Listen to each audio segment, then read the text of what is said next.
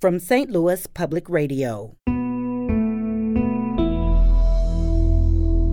This is St. Louis on the Air. You know, we all have a responsibility to act on knowledge, and that's why I didn't want to let this story go. There was much more to be known if I could be on the ground and conduct these tests. If there were any other independent light sources, figure out where the moon was in the sky, meaning it was too dark to even register a reading. Contrast detection was spotty. And now they know, and so we'll see what they do. I think the family senses that this office is overwhelmed, that it's in shambles, I believe, as they said. I'm Sarah Fenske.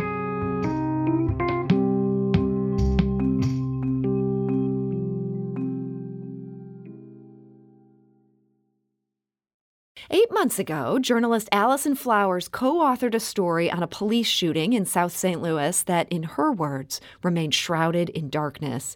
In 2019, a St. Louis police officer shot Cortez Bufford in the gangway between two houses in the Carondelet neighborhood. Officer Lucas Roethlisberger said that he saw the 24-year-old pull out a gun, and the officer said he'd shot in fear of his life. But in her cover story for the Riverfront Times, co-published on The Intercept last summer, Allison Flowers questioned that. And now, in a new piece for the Riverfront Times, she goes beyond questions. She attempted to recreate lighting conditions on the night of the shooting, and she's emerged from her forensic experiment almost certain that Officer Roethlisberger could not have seen a gun. Allison Flowers is Director of Investigations for the Invisible Institute. That's a nonprofit journalism production company on the south side of Chicago. She's also the author of this week's Riverfront Times cover story, and she joins us today to talk about it. Allison Flowers, welcome back. Thank you so much. So in your story, whether Officer Roethlisberger was justified in this shooting comes down to whether he could have seen a gun potentially aimed at him by the victim. And your report suggests it would be all but impossible. That's even though there was a full moon. Why is that? So we used basically a forensic investigation here. It's really at the heart of human rights reporting to figure out what you can know about these fundamental human rights violations, and we all have a responsibility to act on that knowledge. So what we did here was we combined traditional reporting with this type of forensic work, and we're seeing newsrooms all across the country adding these units to their mix. And I kind of grew out of this tradition, so it's become second nature to me from investigating wrongful conviction cases. I wanted to look at the moonlight, to your question, because it was really important to gauge visibility for the officer. He's making the allegation after immediately pulling his gun on Cortez and chasing him into a gangway and firing his gun 8 times, hitting Cortez 5 or 6 times. He's making this allegation that he had to shoot because he was in fear for his life because Cortez pulled out a weapon and pointed it at him. But the gangway was extremely dark. His own partner could not see when he entered the gangway several minutes after the shooting. And so it really does call into question, could the officer have seen Cortez pull a weapon? Because that's what really establishes reasonable fear for the officer under the Fourth Amendment. We're seeing that officers can shoot and kill if they can claim in court that they had reasonable fear for their life, that excessive force falls under Fourth Amendment protections for them. And that's what this whole national conversation about qualified immunity is all about. So it was really important to replicate those conditions, judge if there were any other independent light sources, figure out where the moon was in the sky, and to use a special set of forensic tools to measure not only the brightness of the space, but how strong the contrast was of a stand-in against the fence at the end of the gangway, as well as an object that they would be holding, which was sort of a stand-in gun. To be clear, we did not use a real gun for this experiment. We actually used a can opener in the place of the gun. And you played the part of the officer in this. So you were standing there where the officer would have been standing, trying to see what you could see. And I think it's it's worth noting here that when you did this experiment, the person who was playing the part of the victim was a white person. And Cortez Bufford, who was killed by this police officer, he was black. If anything, you say this makes it even more likely that the officer could not have seen Cortez. How does that play into this? Right. So the night that Cortez was shot, it was a 99% full moon. So it was about as bright as it could be. But when I went back to the gangway to do this reconstruction, it was a 99.9% full moon. So it was actually, even brighter.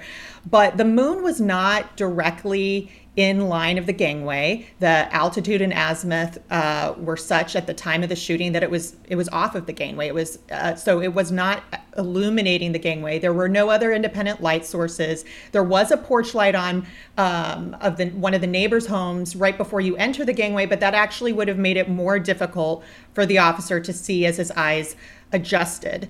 So I ran through my tests. There was some contrast detection, but contrast detection just means that you can see that there's a blob or a shadow. It doesn't tell you what the object is. And for that, you really have to use your own human eyeballs. So I have 20/20 vision. I approached the gangway. I did kind of a voice memo on my phone to keep track of my observations.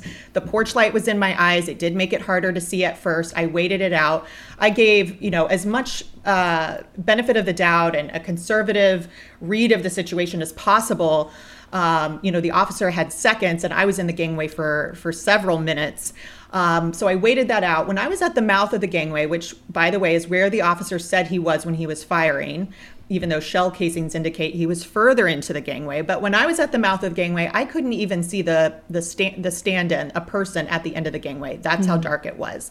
As I walked about a quarter of the way through, I could start to see a person. When I was about halfway through the gangway, which is where it seems maybe the furthest the officer would have gone, that's when I could see a person there very clearly, a white person, but I couldn't see an object in their hand. They already had the can opener out, and I said, okay, now pull the can opener out. They already had it out. That's how much I couldn't tell that they even had it at that time.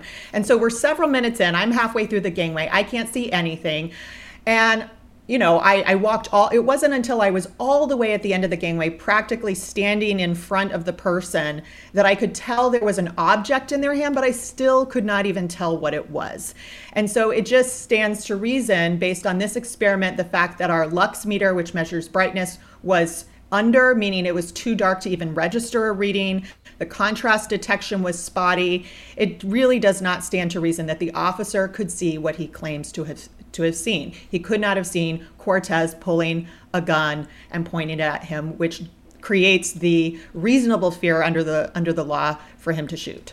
Now, this wasn't the only piece of evidence that you looked at in this case, and specifically in this follow-up to your original very in-depth story about this. You also obtained a 911 call made by a neighbor reporting this shooting. Let's listen to that. St. Louis City Police, Erica. Yes, ma'am. I live at 533 Bates. There was somebody between my house and the next house firing shots. They're right outside my wall. I live in a frame house. And how many shots did you hear? 1, 2, 3, 5 shots. Okay. All right. Well, I'll get an officer out there. All right. Thank you. Bye-bye. Thank you. Bye-bye.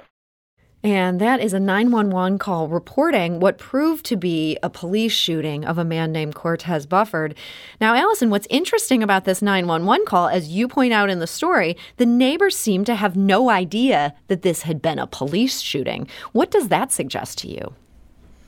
Exactly. The neighbor doesn't say that he heard someone say, "Drop your weapon, police, drop your gun," as the officer claims that he said. So this resident was not under the impression that this was a police-involved incident whatsoever. The other thing that really strikes me about this 911 call is the division of shots. There's two groupings that he's relaying to the dispatcher. He says 1, 2, and then 3, 4, 5.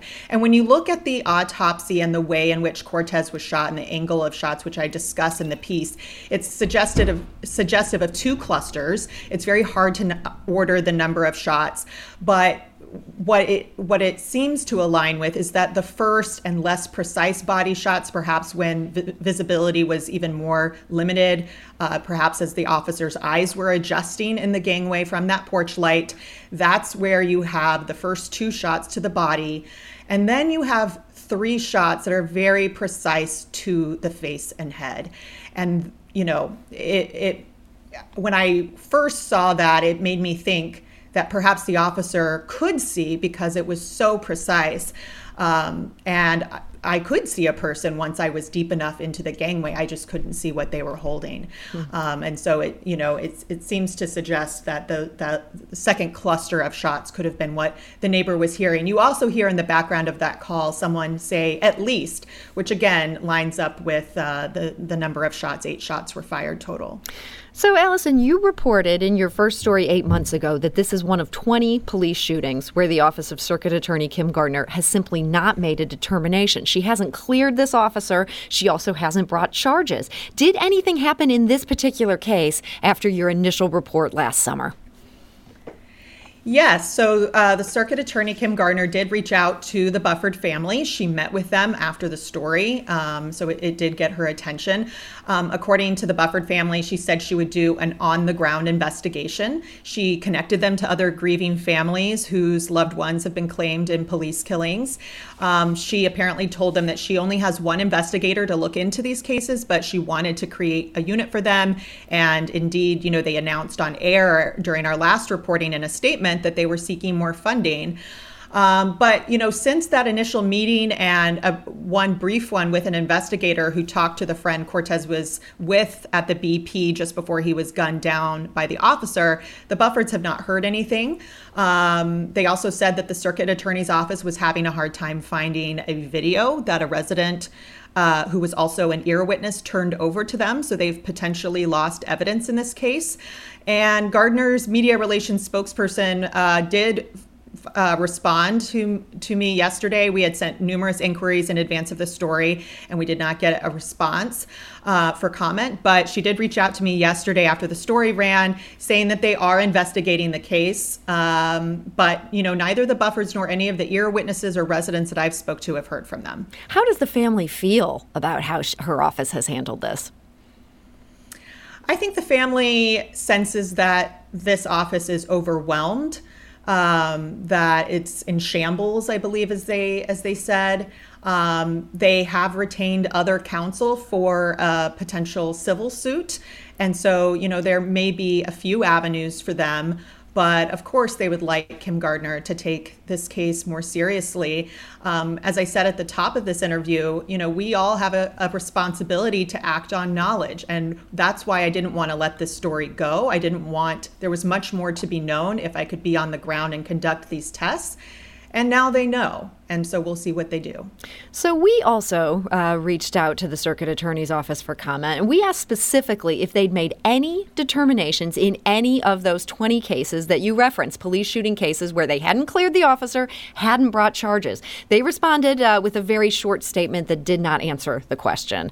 It reads, quote, "The circuit attorney's office holds anyone who violates the laws of the state of Missouri accountable, even police officers. Officer-involved shootings are very complex and unique cases which require thorough investigations that take time. Currently, this case is under investigation, and we will not comment." Allison, in our final minute here, you wrote about how forensic journalism helped bring about charges in the case of Laquan McDonald in your own Chicago. Do you feel like a prosecutor could pick up this investigation that you did and run with these findings and use this to advance a case? I hope so. In other countries, journalists actually testify in court about their findings in this field.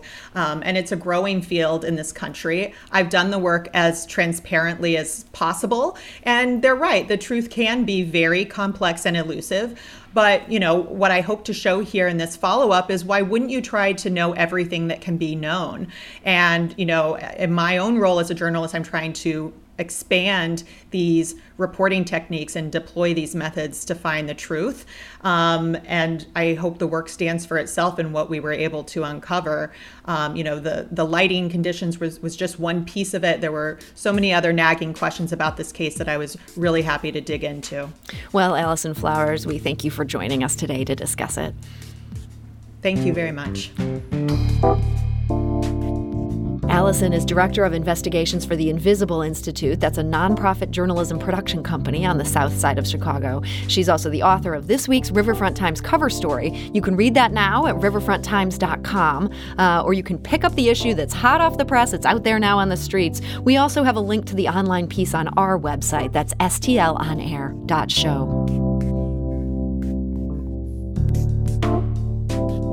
Today's episode was produced by Sarah Fensky, with audio engineering and podcast design by Aaron Dorr. Our executive producer is Alex Hoyer. St. Louis on the Air is a production of St. Louis Public Radio. Understanding starts here. If you learned something new from today's episode, consider leaving us a review and rating on Apple Podcasts on the App Store. It's the easiest way to help people discover our show. We appreciate it. Thank you. St. Louis Public Radio is a member-supported service of the University of Missouri, St. Louis.